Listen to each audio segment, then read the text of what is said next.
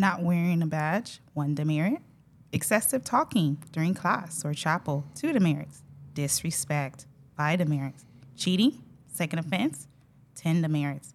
Public display of affection, 1st offense, 5 demerits. Cheating, 1st offense, 5 demerits. Well, that is our own Angie Fertil, our assistant head of upper school, listing out just a few of the demerits that you can earn at Sheridan Hills Christian School by making poor choices. Well, this is clearly the episode titled The Merit of Demerits. My name is Eric Spee. I'm the head of school here, and I'm joined by the aforementioned Angie Fertil and also by Christy Chipman, the head of our upper school. And, it was wonderful. Their first invitation to this program was to talk about discipline. That's a lot of fun. That's what principals get into the business for. Is that correct? Is that why you got into the principal business? No, it was for math, Mr. Spee. Oh, that sounds even worse.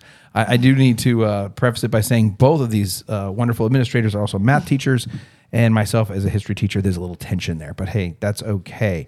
Let's just talk about this. Let's talk about why we do the demerits, because in some schools, some classical schools, there aren't demerits. There aren't necessarily, in every case, a handbook that deals with every single infraction of every possible issue. We're a school of over 600 students in South Florida, so we've sort of felt like this was a necessary thing to do.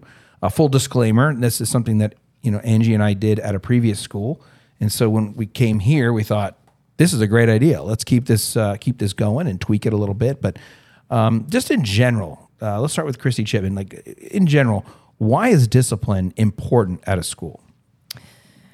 Well, when I came to Sheridan Hills a little over 10 years ago, we didn't have the merit and demerit system. And it's not that there was no discipline on campus. There was some, but it wasn't clear cut. And there were some struggles there with managing the classroom and some of the student behaviors.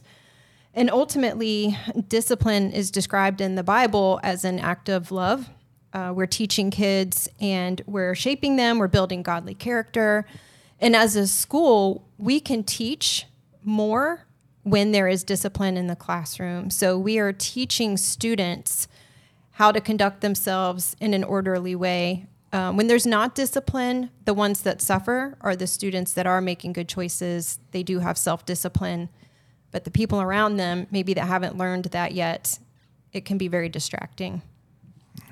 And I worked at other schools too with different discipline systems, and just seeing how parents react and students react towards the discipline system and see how important it is in school makes a difference. And for me, discipline is important at school because it promotes positive relationships with others, and a positive school climate fosters academic achievement and promotes self-worth and emotional well-being for the students.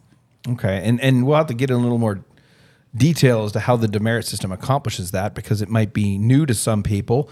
And if they hear the demerit system, they might think of some autocratic, maybe British system of the past 100 years ago, some prep school kind of things. And obviously there is some merit in thinking that way, but or comparing that, but there are some notable differences.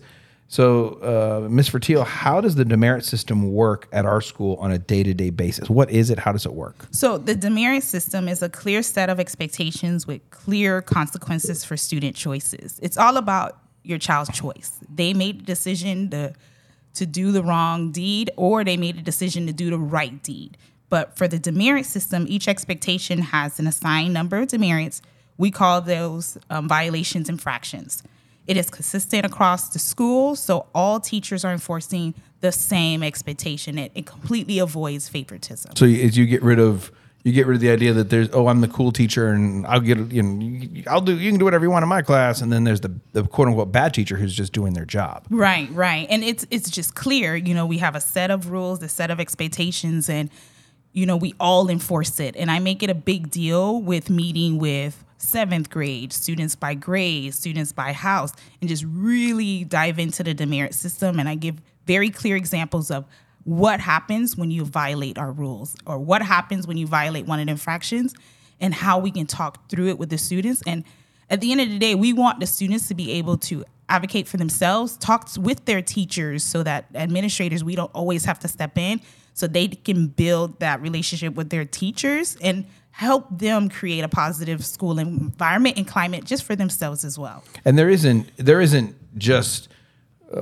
two demerits for everything. There's larger demerits for larger consequences. Right. So we do have it in the demerit systems in tiers. So we have one demerit, which I mentioned, not wearing the badge or not wearing a solid color belt. And that's a one demerit. No, but before we even issue demerits, we like to issue verbal warnings. And the verbal warnings are for small infractions like one demerit or two demerit. And it's really mainly for the parents so that you are aware that moving forward, if your child continues to break or violate these infractions, this is what's going to happen. Because we understand as parents that you want to be involved and know ahead of time and know first so you can deal with it before it moves forward with demerits. So if a parent gets a verbal warning email, which is done through our operating system, the verbal warning is not a demerit. No. And that gives the parent a chance to talk to the child, fix the particular issue, and then if they do fix this particular issue, there are no demerits issued. Is that correct? And then demerits, think about the infractions as value points. There's no value point. So that's your opportunity to get with your child, talk with your child, and of course communicate with the teachers too. And we want the child to feel like they can advocate for themselves and tell you what happened so that you can communicate with the teachers as well. And so that all of us are on the same page. As administrators, we see it as we work as a team. There's a teacher. It starts with the students, parents, teachers, and administrators. We want to work with you. We are for your child. We are for the system. And we want to advocate that safe, positive environment for the students. And then there's two demerit infractions. Now, again, with a two demerit infraction, yes, a teacher can give your child verbal warning so that you are aware your child is chewing gum. Verbal warning. If it happens again, two demerits. Your child is late to class. How many times? 3 unexcused tardies. And then we have the 5 demerits. Once your child reaches a 5 demerit infraction, no more verbal warning. Because those are examples like disrespect, disobedience. That is based on your child's behavior. Your child knows and is aware, I misbehave. I'm the one who was disrespectful to the teacher. And it's not just teachers, it's any adults on campus, even if they're not their teacher. Because we have plenty of people here, adults, who serve your child in the cafeteria, who might be a substitute teacher, who might be a house sponsor. So we want them to understand it's not just your teachers you have to respect all the adults on campus. Miss Evelyn in the front office. Respect everyone. Nurse Core in the clinic. If they're dealing with your child, talking to your child, they need to be able to communicate and be positive and respectful to everyone. And then there's the 10 ones, which are the giants. Yes. And we don't necessarily need to go into those specifics, but because it's on our handbook. But those are the big ones. It takes a lot to get a 10 demerit. Those don't get handed out. That's a big deal. And then, of course, we do have to be honest. There are those, forget about demerits. There are those 4 or 5 things that if you do, just go, sorry, it's going to be elimination from the school, regardless of their previous system. Now, we do have demerits that they accumulate, so there can be suspension when they've accumulated a certain amount. But then in January, the second semester, they get, unless they have how many do they have to have retain 5? 12. So if they have 12, then they're fine. Otherwise, they get a clean slate in January. Mm-hmm. So unless they've already hit some of these big things, it's already something that can be forgiven and can be moved on. So that's exciting for the student because you don't want them to feel the weight of this where it's just this crushing blow that they can never get out of. And so obviously there are consequences like suspension and expulsion. We have not expelled hardly any students over accumulation of demerits. We would hope that wouldn't happen very often. Christy, you've been around this since we've started this program 7-8 years ago. What are some of the pitfalls of this system? What are some things we have to do as parents, as students, as teachers to make sure this works? Right. Well, I think this will resonate with our parents. First of all, it's an email, and it's sometimes hard to get a tone of voice across in an email. We're always trying to give accurate information just so the parent can understand what happened and we can all work together on whatever's happening. But any parent that's ever received one of those emails, it comes across as, behavioral notice, and everybody's heart skips a beat when they see it. When I would get those for one of my kids. That's just your first reaction. And unfortunately, merits also come across the exact same way. So don't avoid reading those emails because it could be a merit as well. So one of the things that I think can be a pitfall is if a student doesn't understand the purpose behind it, and they're young, they're immature, they're not done growing up yet, and it's easy for them to take it personally and in their mind think whoever gave them that demerit just doesn't like them, that we're out to get them. That's typical of a young person, and we do try to educate our teachers that understand that that's their perspective and come across in a loving way in your correction or in your discipline. You still need to show that student love and make sure that they understand you love them and that you're there to forgive them and tomorrow's a new day. So we're really after their heart, not just behavioral correction. We're trying to develop godly character in our students. And it's important also to know that we don't love the rules. I know it can seem that way sometimes because we are very consistent, but ultimately we love the students, and the rules are there, for that discipline purpose that we've been talking about. But we do understand that there are some unusual circumstances sometimes going on with a student. And one of the pitfalls is if you just launch into discipline without doing some background work, which is something Ms. Fertil and I always do to get to the bottom of what's happening.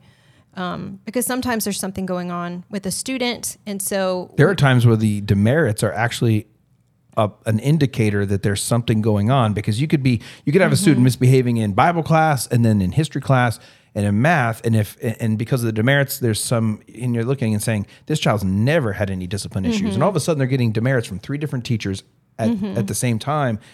And perhaps the teacher doesn't notice it because it's isolated to their class. But here you as an administrator gets to see it and say, wow, we got to pull this child in. This is bigger than any discipline issue. Right. What is going on in this child's heart or their life? What's the problem? Right. And so that becomes an opportunity to minister to the student and to the family. There are times, for instance, if a student is sleeping in class, maybe somebody at home was sick, maybe they were in the hospital because a parent was sick all weekend. And those are the types of things that we look for and our teachers look for before jumping to a demerit. But that's also a good thing for parents to communicate to us if they know something is going on or something is off.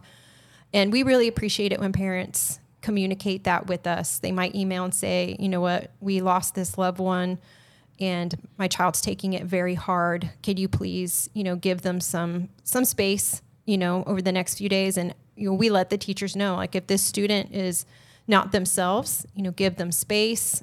They're going through a hard time. And so you really have to look at the whole picture of what's going on with the student. Well, and that's the system working well, what you're describing, because it's about the heart of the child. It's about bringing biblical understanding to each child's rebellion, as we as adults are still in a state of rebellion.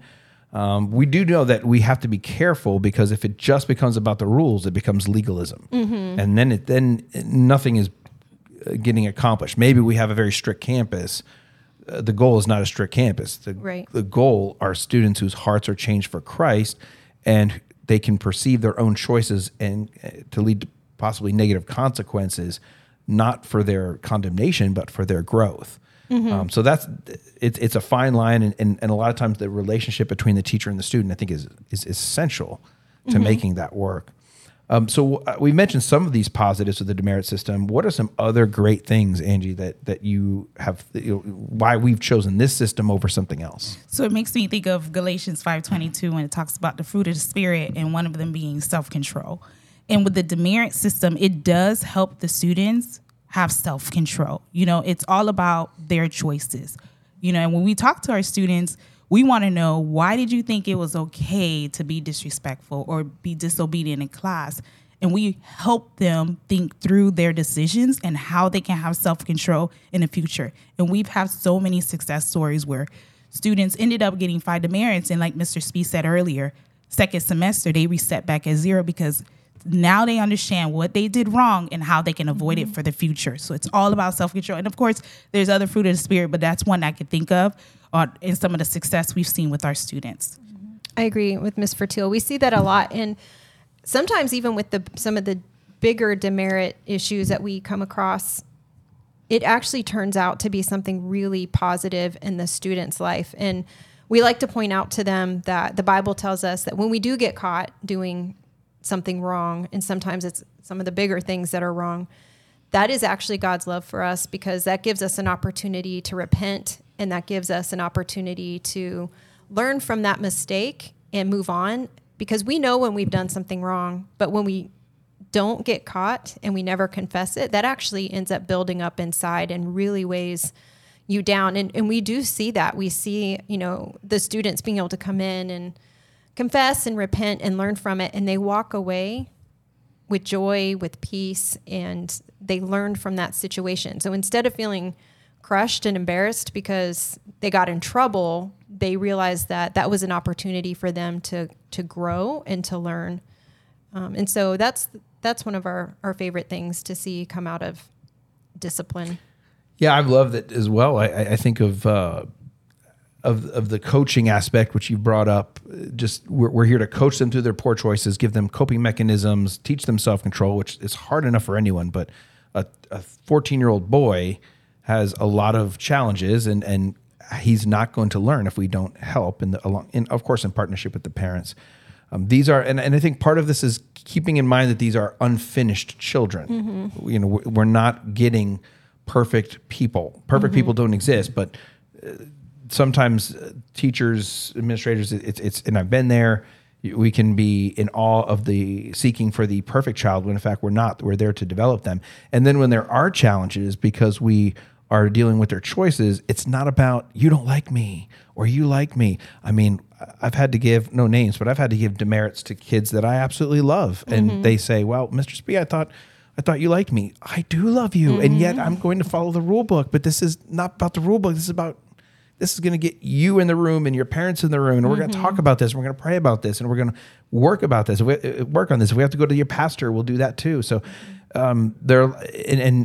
of course, in their immaturity, as you mentioned, they can sometimes think you don't like me. But in this is the best system that I have ever seen in limiting the idea of favoritism. Because in a lot of schools, favoritism is it's almost the goal of certain students. I'm going to become the principal's favorite so I can get away with things. And we just don't want to have that here. We want, and I can speak, my kids I've received those emails as well from my children. And I think that's good. That's healthy that there's no favoritism in that way. Real quick, we've talked about demerits. So, Angie, what about merits? What are merits? So I explained that demerits are points given for poor choices, and it's a list of infractions. Merits are points given for good deeds, exceptional behavior, and godly character. And with merits, we don't have a list because we don't want the kids to read our list and check off, well, I did this and I did that. We want it to come natural. Just like, them making poor choices is a heart level, we want them making the great choices a heart level too. So we don't have a list. And the maximum number of merits a student can earn, and the students are earning based on their good deeds, are two merits. Yeah, and it's something I've heard in lower school in the past. It's about being caught being good, meaning it wasn't organized, it can't be faked. But you catch that student in a moment that is maybe a bit surprising for them, and they are shining. They're helping somebody with carrying something or helping a teacher who desperately needs help in that moment. And so it's a wonderful thing. But one of my most common questions is why merits don't cancel out demerits, Christy? Yeah, so this makes me think of the gospel, right? Our good deeds don't outweigh our bad deeds, and 99% of religion, that's what they think, that their good deeds have to outweigh their bad deeds, and you're somehow trying to earn your way into heaven. And there's a lot of ways we unintentionally reinforce that with kids. And so we want to be careful not to do that with the merit system. We're teaching them that we do good because God first has done good to us. The love, the grace, the mercy that Christ has poured out on us. We can't do enough good to get to heaven, right? So there's a relief in that, but that also sets us free to do good for the right reasons. because there's a lot of people that do good things or the right thing, but it's for a selfish reason. And so we want to reward students for doing good things when we see that it's coming out of that overflow of their heart, not because they're trying to earn some kind of, points in the eyes of a teacher, or to try and, outweigh something that they've previously done, So we want to be careful not to set it up that way. Well, and they receive grace in January when they're wiped out, or in the next school year. They don't carry over to the next school year. But in rare exception, it does not carry over. So it's a clean slate. The mercies are new every morning, and we move on. So it's a positive thing, I think. And the merits do give some encouragement. And a lot of times the students get recognized doing merits that normally maybe wouldn't gain that kind of attention. That's good for them. Christy, how are majoring on the minors a good thing for general discipline? Yeah, I think that's been one of the big takeaways for me, when Ms. Fertil came in with leading up the merit and demerit system. She was really good at majoring in the minors. And it's easy as a teacher or as a school to let the small things slip by. But when I look at parenting, I've got 2 adult children. You definitely want to major in the minors with your small children. And the example I thought of is I would always prep my kids when we go somewhere, don't touch anything, right? If you can master that small minor detail, you're going to avoid them breaking things. Like it sets the stage for better outcomes, right? You're avoiding bigger issues by majoring in the small things. So, it's preventative. So at a school where you're majoring on the small things, if we can do that well, we're really setting the students up for success and avoiding bigger issues. And that's why we do a lot of what we do as far as dress code and, students not being allowed to touch each other, things like that. We're setting them up to be safe and healthy and to avoid any issues. Yeah, if we're putting our eyes only on the big issues, it's almost like with discipline, whatever your target is, the students will find a way to sin 1 degree higher. Mm-hmm. So if we're majoring on the minors and they're only going 1 degree higher most of the time, of course, there's always exceptions, then we're in a pretty good place, and that's pretty healthy. So, but I can see why parents and students would understandably think, why do you guys care so much about these details? Mm-hmm. But there are positive consequences. I'd much rather be arguing about dress code issues than major sins that can impact someone's life for forever. Right. It's a much bigger deal.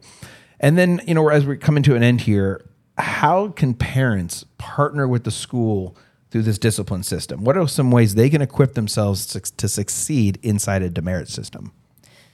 The best case scenarios that I have seen is when a parent comes in understanding that we've already looked into the situation. We don't make on the fly decisions. We always look into it, ask a lot of questions. And when we have parents that come in and see us as being on their side and on the same team, that is always leads to the best outcomes. The student understands that mom and dad are on the same page with the school. They learn from it, and they still have that strong relationship with their teachers and with the school, and they move on.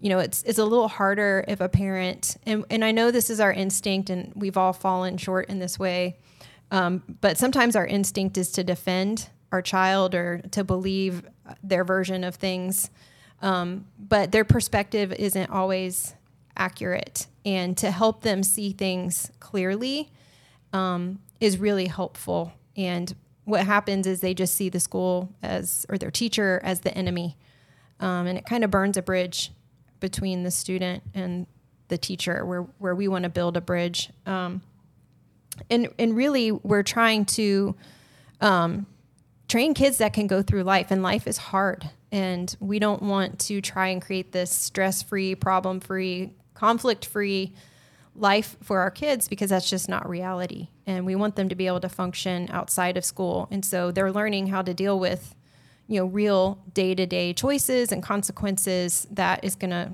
help them as adults in life and in work. Ms. Fertil, do you have anything to add? Yes, and as parents, you can partner with the school and administration and your teachers by knowing the rule book. I make it a big deal about meeting with students and telling them the infractions and how they can violate it. And I go as far as giving them examples of the good deeds and the poor choices they make and how they can avoid it. And of course, as a parent, be concerned with your child's heart. Because for us, once a student reaches 16 demerits, it's time for us to meet as a team, parents, administrators, student, and we want to know what can we do to help your child succeed and not get expelled. And we call that a behavior plan. And for us, it's not about how many demerits is your child away from being expelled. It's all about what is happening where you continue to make poor choices and how we can avoid it so you can move forward and come back next school year. So as a parent, you can go home and talk to your child about their hard choices and what they're going through. And sometimes it is something they're going through that they probably can't communicate with you. And we are meeting with them, too, to figure out what we can do. We pray for them. We pray with them. And we mentor them and tell them, at the end of the day, God is in control. And we want to know if you know that. And it's a beautiful thing when we see your child growing in God and growing in life choices. Like Mr. Chipman said, life is hard. And they move forward. And it's not too hard because they know that God is with them and they know they were mentored the right way. Mm-hmm. Yeah, it's all a hard issue. And you mentioned it, parents, and this is subjects for future podcasts, but your child is not your trophy. They are a flawed human being, and that's okay because so am I. So are my children, and that's okay. We're going to work through it, and with God's grace and God's help, we'll get through it together. And it's really about the heart. When a child has 10 demerits, and they have 5 2 demerits that led to 10 at some point.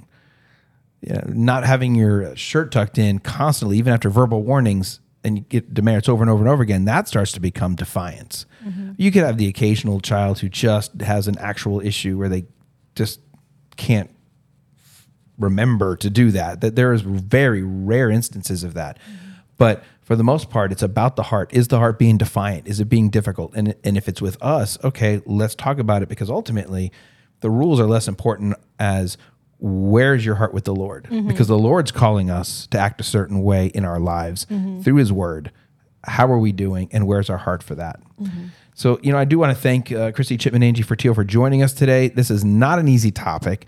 Nobody thinks discipline is fun, and they don't really go over this in principal training school. I can tell you that.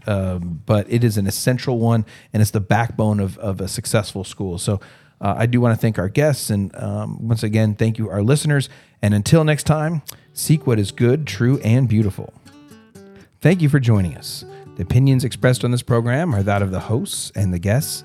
The podcast is produced by Alex Halpert. Sheridan Hills Christian School is a ministry of Sheridan Hills Baptist Church.